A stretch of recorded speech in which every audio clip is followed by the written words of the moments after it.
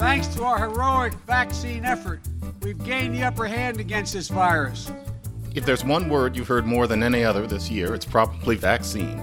I'm John McWhorter, a professor of linguistics at Columbia University and host of Lexicon Valley. Vaccines clearly remain the received the vaccine a couple of months ago. The vaccine and the mechanism whereby Get a vaccine. It's kind of an odd word, vaccine. It's got those two letter C's right in a row.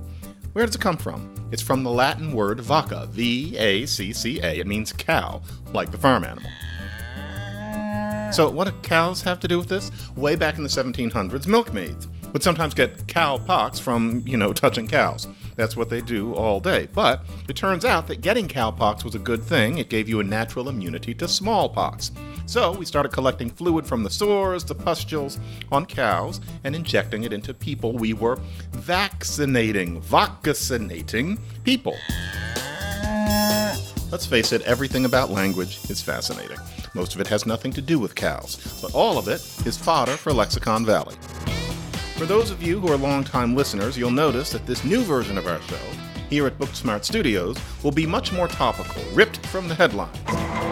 Yeah, a lot like Law & Order, only less murder, more language. If you love language as much as I do, then subscribe to Lexicon Valley. New episodes every other week from Booksmart Studios.